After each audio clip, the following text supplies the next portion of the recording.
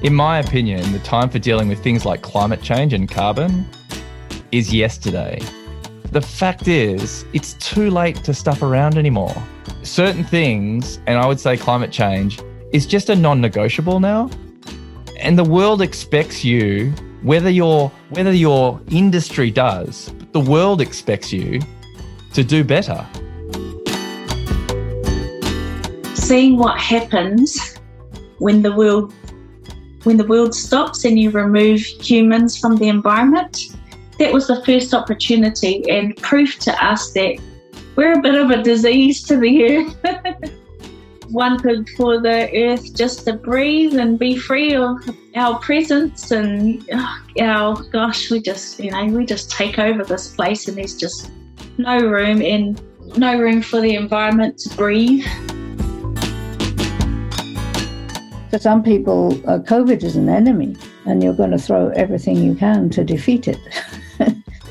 For me, it was always a messenger. It was like nature's way of drawing to our attention that our way of life on the planet is not sustainable, period. It's a portal in the sense that you have to step from one way of seeing and being into another.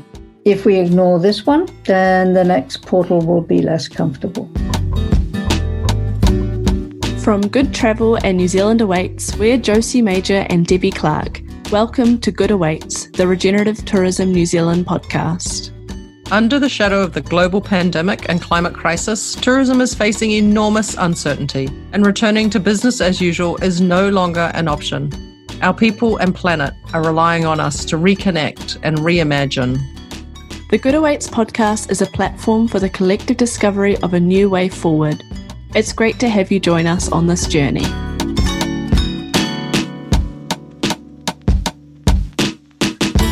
Kia ora, ko Debbie Tokawengawa. I'm Debbie Clark, founder and owner of New Zealand Awaits. Kia ora, ko Josie Tokawengawa. I'm Josie Major, New Zealand Programs Manager for Good Travel. Welcome back to Good Awaits. This is our season harvest for season 1 of the Good Awaits podcast. Debbie and I have been doing this for about 10 weeks now. We've been fully immersed in this, probably for more than that though, right, Debbie? Since sort of March, we've been fully immersed in this regenerative tourism, and it's now trying to bring that to a close and create a bit of a summary for you of the 10 interviews that we've done. Yeah, it's been a pretty amazing ride, or an incredible journey. I think we've said that this podcast is a platform for collective discovery of what regenerative tourism means in New Zealand. And it really has been, I've been on a personal journey, I think, with Anna Pollock's Back to Life course starting in March, as you said, Josie, and then the podcast where we've had these incredible conversations with people who are really at the forefront of this movement in New Zealand. And now I'm in the Tourism Collabs course. It's Regenerative Tourism by Design. It's out of Australia, and that's incredible too, with people from all over the world who are jumping on this journey to try and deepen their own understanding of what regenerative thinking in a tourism context is. Yeah, and hopefully if you've been following along with us for the last 10 episodes, that you'll feel like you're also part of this journey. And we thought it might be useful to do this harvest, partly to take some of the bits of insight that we've learnt from our guests, but also to do a little bit of a visioning exercise around what a reimagined visitor economy or regenerative tourism would look like in Aotearoa, New Zealand. We asked this question of each one of our guests and asked them to share a sort of image of what their vision would be. So we thought we would take some time to sort of collate those visions and paint you a picture of what that could look like. So that's our hope today, is that we have a shortened journey today of the journey we've been on for the last 10 weeks or 10 episodes. And I think part of this vision that we have, that our guests have, and that Josie, you and I have now for this reimagined visitor economy for Aotearoa and perhaps for the world, I would say, first and foremost, as we heard from our intro clips, is that we need to understand that as humans, we need to live within our planetary boundaries. Yeah. I mean, as we record this, it's about a week since the most recent IPCC report came out, showing once again the widespread, rapid and intensifying nature of climate change and showing us that we're running out of time. This is urgent work that we need to be doing and urgent shift in thinking to living within these planetary boundaries, like those clips at the beginning highlighted. Yeah, I love Trent. It's too late to stuff around anymore. Yeah. And that says it all, right? I mean, it really is. It's like we have 10 years. We knew there wasn't, like you said, the IPCC report, there wasn't a lot in there that was actually new if you've been paying attention already. But there's a bit of a line in the sand that's been drawn. We've got 10 years to make rapid changes. I want to share, I want to share a comment that's come in from one of our listeners. We asked our listeners to give us some feedback and some comments that they'd like us to address. So we're going to sprinkle some of those through today's episode. And one of our listeners, I'll read exactly what he said. Generally, I feel the tourism industry, especially the big boys and girls, are still kidding themselves that we're going back to normal. The world has changed and we need to spotlight more broadly into the future. Yeah. Yeah, I think that's really powerful. And it's not just about COVID, right? Like COVID has been this huge wake-up call for our industry, but it's just the first of many waves of crises that are coming our way. And that quite famous image comes to mind where it's got the waves, and the first wave being COVID, and then the next slightly bigger wave, economic recession, and then climate change, and then biodiversity collapse. And it just keeps coming. And I think we have to acknowledge the fact that if we carry on the way that we are, then that's what we're setting ourselves up for. Yeah. And that's the part I think that concerns me the most. And that's the shift that needs to happen. I think people, my vision of the future is that people get it. People understand it's too late to stuff around anymore. And we move forward in a completely different way. So there's some tension in this, I think, that's also come through that we're feeling. Josie, you and I have had a lot of conversations as well about this. The tension we feel about the shift that needs to happen is first and foremost a personal inner journey, and that takes time. And yet we're running out of time. And so that one of our listeners has written in saying that they're challenged by the sentiment that we need more conversations to get us where we're going. And yet that they acknowledge, yeah, we do need to do that. But we also need to find ways to move ahead very quickly while we're doing this inner work. And I think that's the tension and the conflict we find as we move into this next 10 years, this next decade, that we have limited time. So let's do what we need to do. Let's commit. Let's each and every one of us commit and move forward in a way that has us living in harmony with nature. Yeah, and I think that's really the central piece to this whole vision, is this understanding of ourselves as part of a living system. This has come through right throughout the season, seeing how our guests see themselves and their businesses as part of a living ecosystem. And hopefully, if you've been listening with us, you've been starting to see these patterns emerge, because I think part of the work has just been able to notice those patterns emerging and starting to use some of this living systems language, which we've been trying to bring into these conversations as well.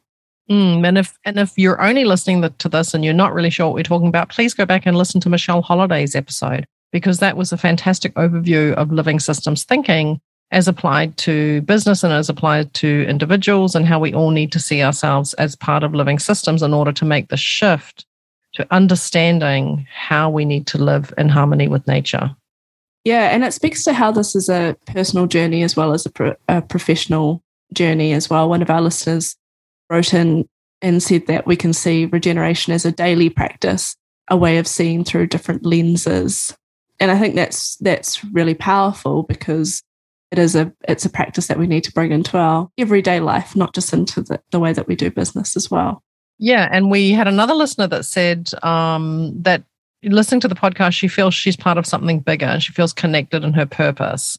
And I think this is important for us all to recognize that you're not alone in doing this work. And this is again, living systems thinking. We're all connected. We're all working and living in the same living system, was what our listener had also said. So we're all doing this work together. And so the more of us doing it, the more hope we have moving forward, because there's such an urgency now for us to understand that we need to live within nature's limits. And it's a big shift. It's a huge mindset shift and a completely new paradigm. So moving forward together is going to be really important. I think at this point, Debbie, it's important to acknowledge also regenerative thinking or regenerative tourism is often said to be this sort of new and shiny concept, whereas in reality, it's not new at all. I mean, there's been some leading thinkers who have been writing and talking about this for the past few decades, but also this knowledge is deeply rooted in Indigenous wisdom. But yeah, we never knew what we were doing was regenerative tourism. We were just doing what was naturally inside of us. It's not an uncommon concept for Māori, and I find it really interesting that a lot of the regenerative tourism strategies that are being discussed now are essentially our Māori and our old ways, which are fast becoming the new ways. Yeah, so as you said, Josie, it's Indigenous cultures around the world have understood that they're part of living systems all around them. And so the newness of this concept is for those of us that haven't thought that way already. I think because of that, it's really important that we bring humility to this work, because this is knowledge that has been fiercely protected by Indigenous peoples despite the colonization and industrialization of their lands and peoples. So I feel incredibly privileged to be able to learn these ways of thinking from Māori operators that we've spoken with and Māori thought leaders in Aotearoa, and also from Indigenous peoples around the world. Yeah, I agree too. I think it is a privilege for us, and to understand it as a privilege and honour it as a privilege. We've heard from another listener in Ireland, Tina O'Dwyer. When she listened to the podcast, it's resonated with her in terms of Celtic wisdom that she is exploring more. The other thing that really struck me relates to a journey of my own. I've really been exploring over the last year Celtic wisdom and what we can learn from that and harness into modern day leadership, and working on this idea of the Celtic leader. And what really struck me from the podcast was the reverence your guests show to the Maori language, the Maori culture, and the concepts that are contained therein. And I was struck most by how, they're concepts rather than words, and we can't translate them directly into English because they're not just words. They're the accumulation of thousands of years of wisdom and the knowing that the people who've gone before us have learned over thousands of years. And it would be great to be able to take all that knowing now and to remember it again and to revere it and bring it forward with us as leaders. And in our Irish language, the Gaelic language, we have exactly the same thing. We have concepts and words that are not easily translatable or directly translatable into English, mainly because they contain all this wisdom and knowing of our place. So I was really struck by the parallels between those two things, and listening to the podcast has inspired me to explore our native wisdom here further and to watch the parallels between ours here on this side of the world and what we're hearing a lot of expression of in your side of the world in New Zealand as well. So thank you especially for that. It's fascinating to see the overlaps between the understandings of Indigenous peoples from different places and acknowledging that this knowledge exists in so many places if we look for it. And really at the heart of this understanding is this deep connection to place that Indigenous peoples have and that we need to try and foster in order to make these shifts, because connection to place is really central to this living systems mindset. Yeah. We've heard from our podcast guests about their deep connection to place. So it really comes through how much they love their places. So let's go back and listen to some of those. This place is pretty special, and lots of places in New Zealand are special, and I think it comes back to your connection often in childhood. And I just sort of, this place is an almost, I just throw it in every pore of the body, in every cell. For me, Tauranga is, my place of birth, but it's also the place that my ancestors have tread for generations. So that's what my love for this area is just that whole whakapapa, it's just quite prideful to be of this area. I think it's the open seas, fertile lands. We are the Bay of Plenty, the home of kiwi fruit, manuka honey, avocado. From a horticultural provenance perspective, that land is so important to us.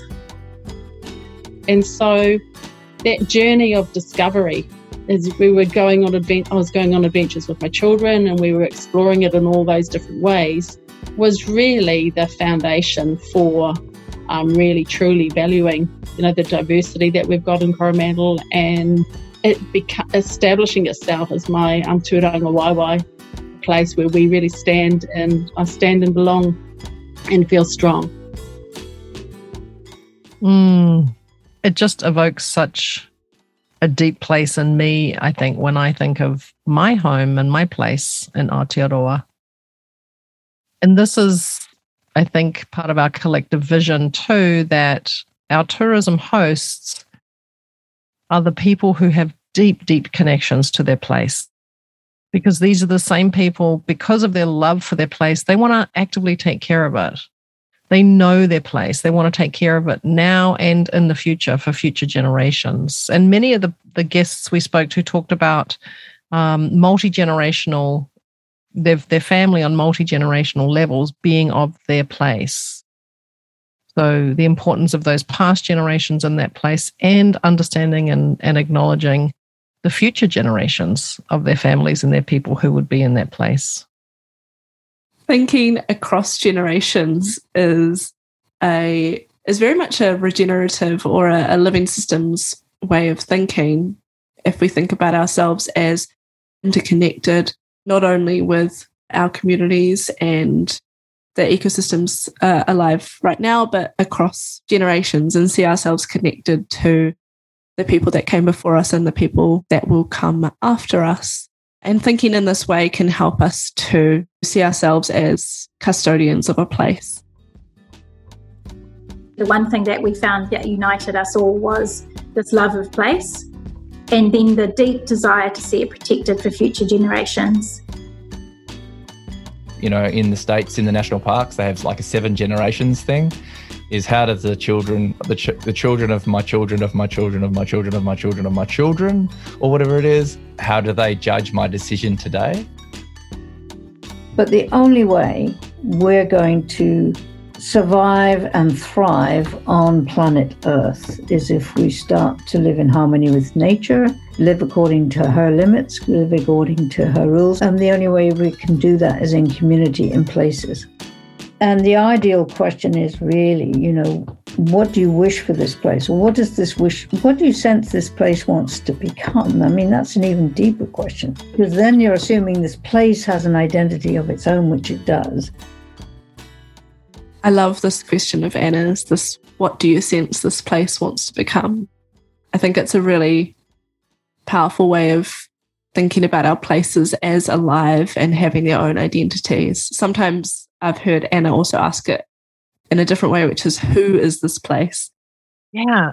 And so imagine if each and every one of us asked that question for every action we take, or for every time we make a decision. Who is this place? Or what do we sense this place wants to become? Or what do we wish for this place? My vision is that we're asking that on a personal level and a professional level in our businesses.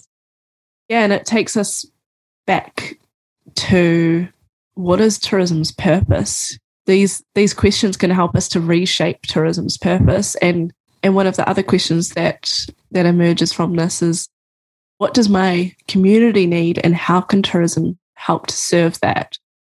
And that's been one of the ideas that we've been exploring, is if tourism's purpose is to serve communities, then asking these kinds of questions and connecting ourselves more deeply to place and to community is a way to move towards that.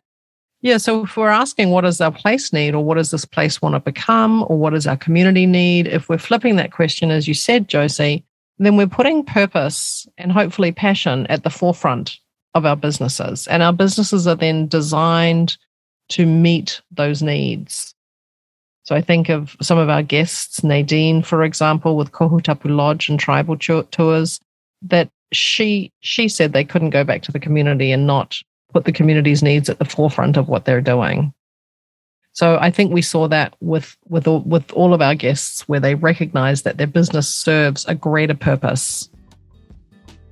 We're starting to ask for community well-being as the primary deliverable of tourism, and really, why would you do it otherwise? Why would you invite people over if what you're left with is a worse condition than when they first arrived?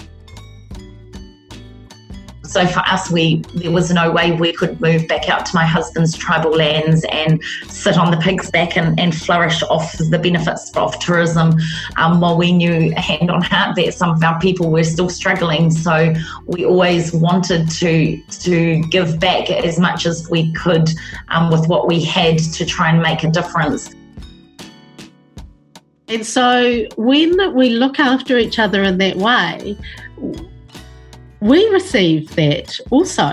So we're looking after our community, but actually they're looking after us. And so I would love all businesses to be thinking in this way, and not just tourism businesses actually, but all businesses in general, because when we look after each other and the environment, we can keep going through anything. I think the ones that are going to really change the way that tourism runs are those that have at their core that sense of purpose. So that's what I would love to see is those social enterprises really thriving and growing and influencing others and sharing what they have learned on their journeys with others. So we're really talking this collective vision of ours for a reimagined or a redesigned visitor economy is that it is led by social enterprises, as Eliza talked about there. And as you heard from our other guests, that it's manaakitanga for our own. It's really caretaking for our own people within the industry, our own people within the communities, and really putting that at the forefront of what we're doing. Yeah, and it's interesting. We had a comment come in from a listener who asked us why we hadn't talked about the living wage on the Good Awaits podcast, which is a really great point, because this is all a part of that manaakitanga for our own people, taking care of our industry first in order that we can welcome and take care of other people. Absolutely.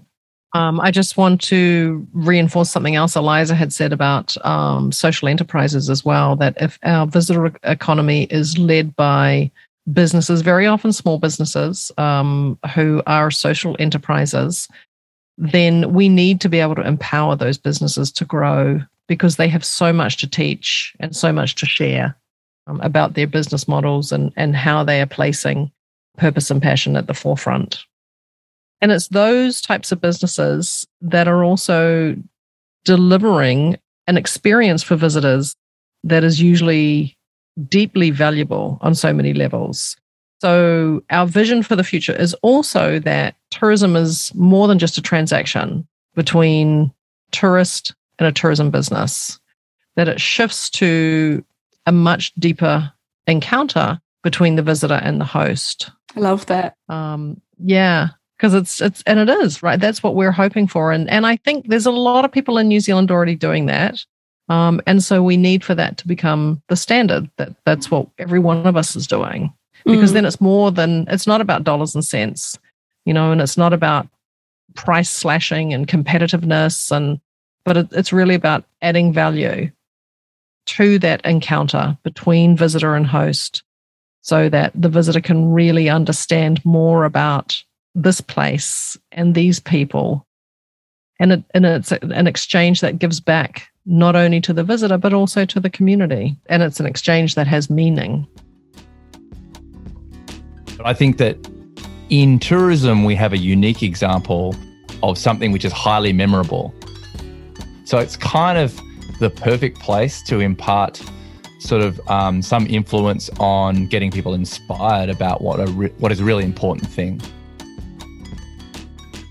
And it was also about educating our visitors that it doesn't have to be a gold-plated, marble-polished, whatever, to be a 5-star experience, that a 5-star experience can be what you feel on the inside and can motivate you to want to make a change in your life, or can resonate and relate, move through something in your life.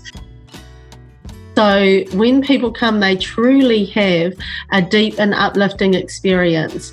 And when they interact with our community truly feels uplifted by having tourists come to our country. And our environment is benefiting from those tourists as well. So this is where our vision is that tourism really serves a greater purpose and has huge potential to be a change agent and huge potential to be a catalyst for change in our communities, in ourselves, and in our visitors. Yeah, we talked about tourism being this primary experience of place. It's about storytelling and connection. Trent Yo talked about tourism being like the marketing department for everything good about New Zealand. It's sort of adding value onto everything. And that we have this unique opportunity in tourism to attach meaning to experiences and use these moments of thrill or excitement or relaxation or fear even, he talks about, of the adventure tourism, to attach meaning to those emotions. Yeah, and I think that's where there's so much power, right? And Nadine and Leanne both spoke to that about changing what you feel on the inside, and potentially that impacts you and it impacts how you go home and what you do when you go home. And it's a deep and uplifting experience. So these experiences, these deep encounters, can result in both the visitor and the host feeling uplifted and feeling inspired and hopefully in some way feeling transformed. We have the power in tourism to make these changes at a visitor level, but it relies on us putting the relationships and structures in place on the national and community level in order to support that. And this gets into really the idea of this needs to be systems level change in order to get to this regenerative model. It's not a small shift. It's not a add-on to sustainability. It's a huge shift, and it has to be systemic. And central to that is a model that has central organisation with local implementation. So a central leadership at a national level that supports local communities to implement this work in ways that support them in their place. Yeah, and that's really a model of living systems when we think about the way Michelle talked about that, right? That you need to have relationships and structure that support, and Mandy also spoke to this. Yeah. We need relationships and structure that support both vertically and horizontally throughout the system, but still allows enough freedom and flexibility for the communities to self-organize in their own way. Yeah, Mandy talked a lot about this need for cross-sector as well, right? That we need to be thinking, like you say, very much we need to be thinking vertically in terms of this national down to community level, but we also need to be thinking horizontally in terms of how does tourism interact with other sectors. And I think there's an exciting piece in that, because I think tourism has the potential to be a change catalyst across sectors. Yeah, definitely. Mandy also spoke to sharing the smarts from other sectors too, right? So if we're truly networked in our communities across sectors, then we have so much to learn from other sectors. So to really learn from each other across sectors, because there's so much that's already in existence, for example, in agriculture, which has been on this regenerative journey for at least 10 years. So rather than starting from scratch, let's look at what's already working and in existence and learn from that. Speaking about what's already in existence, also it brings to mind Kristen Dunn talking about the Tourism Task Force report, which is a fantastic document that was created by a team of people that came from such diverse backgrounds and who really came together to create a vision for what New Zealand tourism could and should look like. And it's very regenerative in its focus and its vision. And Kristen was clear, let's not create another document, or let's not sit down and write more papers. Let's use what's in existence and take this report forward on a community level. We heard, I think, from her and perhaps others that this is a really valuable document that we should be utilizing. Yeah, I mean, the report has been shelved by the government at the moment, but that's not to say that it can't be implemented at a community level. And I think that's what we're going to see is communities needing to come together to get this ball rolling, because we're not always going to have that leadership from the top. Let's have an overarching strategy and be nimble as we communicate between communities and with each other, so that we can shift to that healthy place at pace and at scale.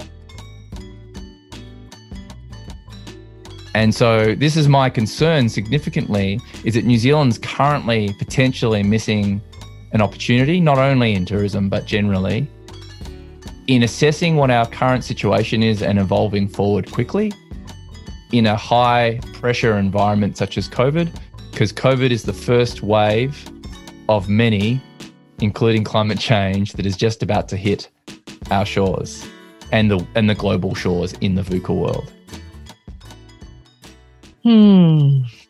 So with that understanding and with the vision that we've sort of collated and crafted together from all of our guests, Josie, maybe it's time for you and I to speak to what our own visions are, what we've come to through this process. So I'd love to hear where your thinking has evolved to this point. Yeah, it's been a huge journey, and I feel like it's still, everything that we've learned is still settling. But for me, so my vision is really focused on putting purpose and passion back at the center of how we do tourism and how we do business. It's about shifting tourism's purpose entirely. In the past, tourism's purpose has always been about serving the traveller first and about growth. But I think this shift requires us to think about tourism's purpose instead being about nurturing thriving communities and fostering connections to people and to place. I'm not naive to the fact that this is a big shift. I think it requires systemic change, including new economic models that take us beyond a transactional, growth-driven capitalist model. And it puts emphasis on understanding the true value of tourism, acknowledging that tourism adds value beyond just dollars and cents, like we've heard from many of our guests in their interactions with their communities. We talked a bit about this piece around central coordination and local implementation, and this has really resonated with me. I think my vision exists within that model, that we have leadership at a national level in terms of destination management and stewardship, but that it can be implemented at a community level that is specific to place, specific to community needs, and to serving a thriving community in specific places. Part of the systemic changes that are needed include the need for new funding models and structural changes that reposition RTOs or some kind of local destination stewardship organisation on a community level, whose job it is to empower communities to protect and to share their places. And all of this is kind of underlined by the valuing of Indigenous knowledge, uplifting the knowledge and understanding of Māori, giving agency to Māori, and implementing all of this in alignment with Te Tiriti and the rights of Māori as custodians of Aotearoa, and this understanding of living systems being mainstreams to a point where we can see ourselves as part of a system, as part of an ecosystem, as part of a network, as communities and as an industry. So it's a big vision, and there's a lot of parts to it. think it's pretty ambitious, but I think we need ambition and we need to be brave. And so that's what I hope for Aotearoa. It's an amazing vision, Josie. It's a hard act to follow. What about you, Debbie? Where are you at with all of this? What's your vision? Well, I think, I love how your vision is just so much bigger than mine, in that you're looking at all the different parts of the system that needs to change. I think I really came at it from a tour operator perspective. And I'm hoping that there's a lot of tour operators out there listening. For me, it's been a journey too, Josie. It's been a really emotional journey, actually. For me, my vision is that we accept the reality that more disruptions from pandemics and climate change are coming, because that is the first step. If we don't accept that reality, then nothing will change, I don't think. And that we as individuals have a personal responsibility to make change, that each of us does matter, and that we're not separate from each other in our communities and across the world, and we're not separate from the planet. That we have to understand that that we have a role, each and every one of us, as healers and stewards of our communities and our planet. So we have to go on this learning journey. We have to deepen our understanding, and whether that's through, however, as Michelle said, however we find that learning, we have to do it. We have to see ourselves as part of nature and as part of communities and as part of this planet together. And we have to realize the power and potential of tourism. It can be deeply engaging, and it can move people in such deep and meaningful ways. And hopefully it moves them in a way that they too share this understanding that each of us matters, that we all have a role to play in healing our planet and moving forward in a more regenerative way. My vision is that each and every one of us, while going on this personal journey, is urgently focusing all of our energy on supporting those in our community who are already living in harmony with nature, who are already helping our communities. So as a tourism operator, if you don't know where to start, do what Nadine said and look around and see who's already doing this work, see what's needed, and work with those other businesses or other people to help our communities and our environment regenerate and thrive. Because as tourism businesses or tour operators, we're really skilled, I think, as experience creators. And this goes back to what Trent said, that we can work with others in our community. We can collaborate by bringing visitors, whether that's domestic or international, when the borders open. And we can collaborate to create really deep encounters that help us understand ourselves more, that help us understand others around us. And that includes Indigenous wisdom and ways of living, if we're lucky enough and privileged enough to be recipients of that. And it helps us fall in love with our places and our planet again.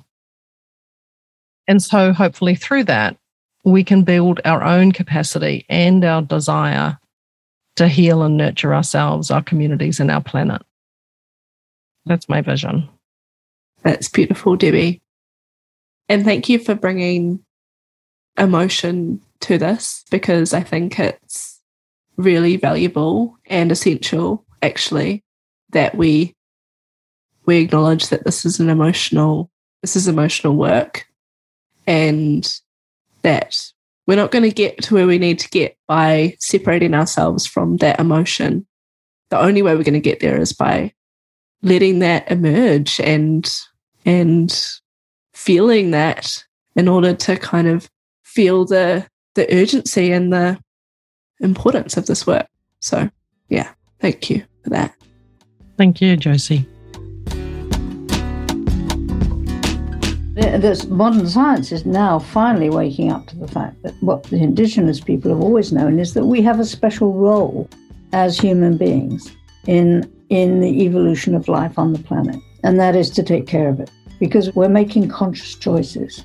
So where I'm going with this is that every one of us actually makes a difference.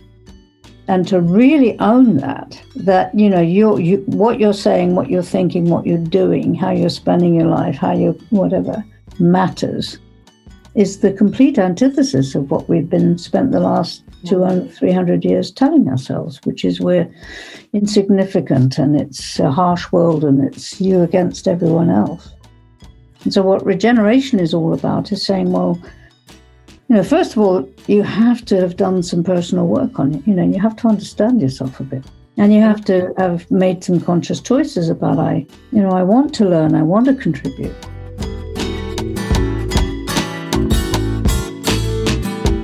Thanks for listening to this harvest episode of Good Awaits. Thank you so much to all of our listeners who have stuck with us throughout the season. We're looking at ways to bring people together around this kaupapa and bringing together people who are interested in regenerative tourism and regenerative thinking. So if you'd like to be a part of that or you have ideas to share, then please do get in touch with us. You can get in touch with us via our website, goodawaits.podbean.com, or our social media on Instagram and Facebook at Good Awaits, and also through our emails, which are in the show notes. The Good Awaits podcast is a volunteer-run podcast, and if you find value in our work and you'd like to support us, then you can donate to our Give a Little page, and the link is in the show notes. All of the donations that come through that will go towards operating costs of this season of the podcast. We want to thank all of our guests because without them, this podcast would not have been possible. So thank you very much to Anna Pollock, Kristen Dunn, Nadine Toitoi, Michelle Holiday, Trent Yo, Sani Hart, Eliza Raymond, Purina McLeod, Mandy Bell, and Leanne Jago. Thank you also very much to Erin Carnes from Good Travel for all of the help with the design and our beautiful logo art. And thank you so much to Clary Macklin for our hella syncopated jingle. We love it. And also for your hours of production time too, Clary. We also want to thank our teams at both Good Travel and New Zealand Awaits. At Good Travel, Eliza Raymond, Katie Goddard, Karen Noonan, Shelley Bragg, and Erin Carnes. Thank you so much for all of your support throughout the process. And also huge thanks to the team at New Zealand Awaits. That's Karen Lang, Wendy Hansen, and Liam Bennett. We really appreciate your support. We also want to thank listeners who have reached out to us and some of whose comments were mentioned in this episode, and for everyone who we've had conversations with throughout this journey. We're so grateful for the engagement, and we've learnt so much from speaking with you. We also want to say a special thank you to Anna Pollock and Michelle Holiday, who brought us the Back to Life course, along with Ben Wolf and Karen Sanchez-Dahl, and all of the whānau who joined in that course. That was really the initial inspiration for the Good Awaits podcast.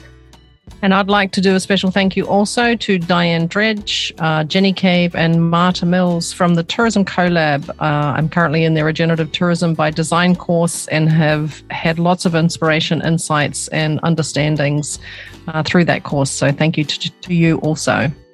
Thank you to all of the operators, the regions, and the organisations that have shared our podcast in your newsletters, website, social media, who have helped us to get the word out and to make it known to the world. We really appreciate your support. So thanks again for listening to the Good Awaits podcast. It's been great to have you join us as we've harvested the stories of our regenerative tourism journey in New Zealand so far.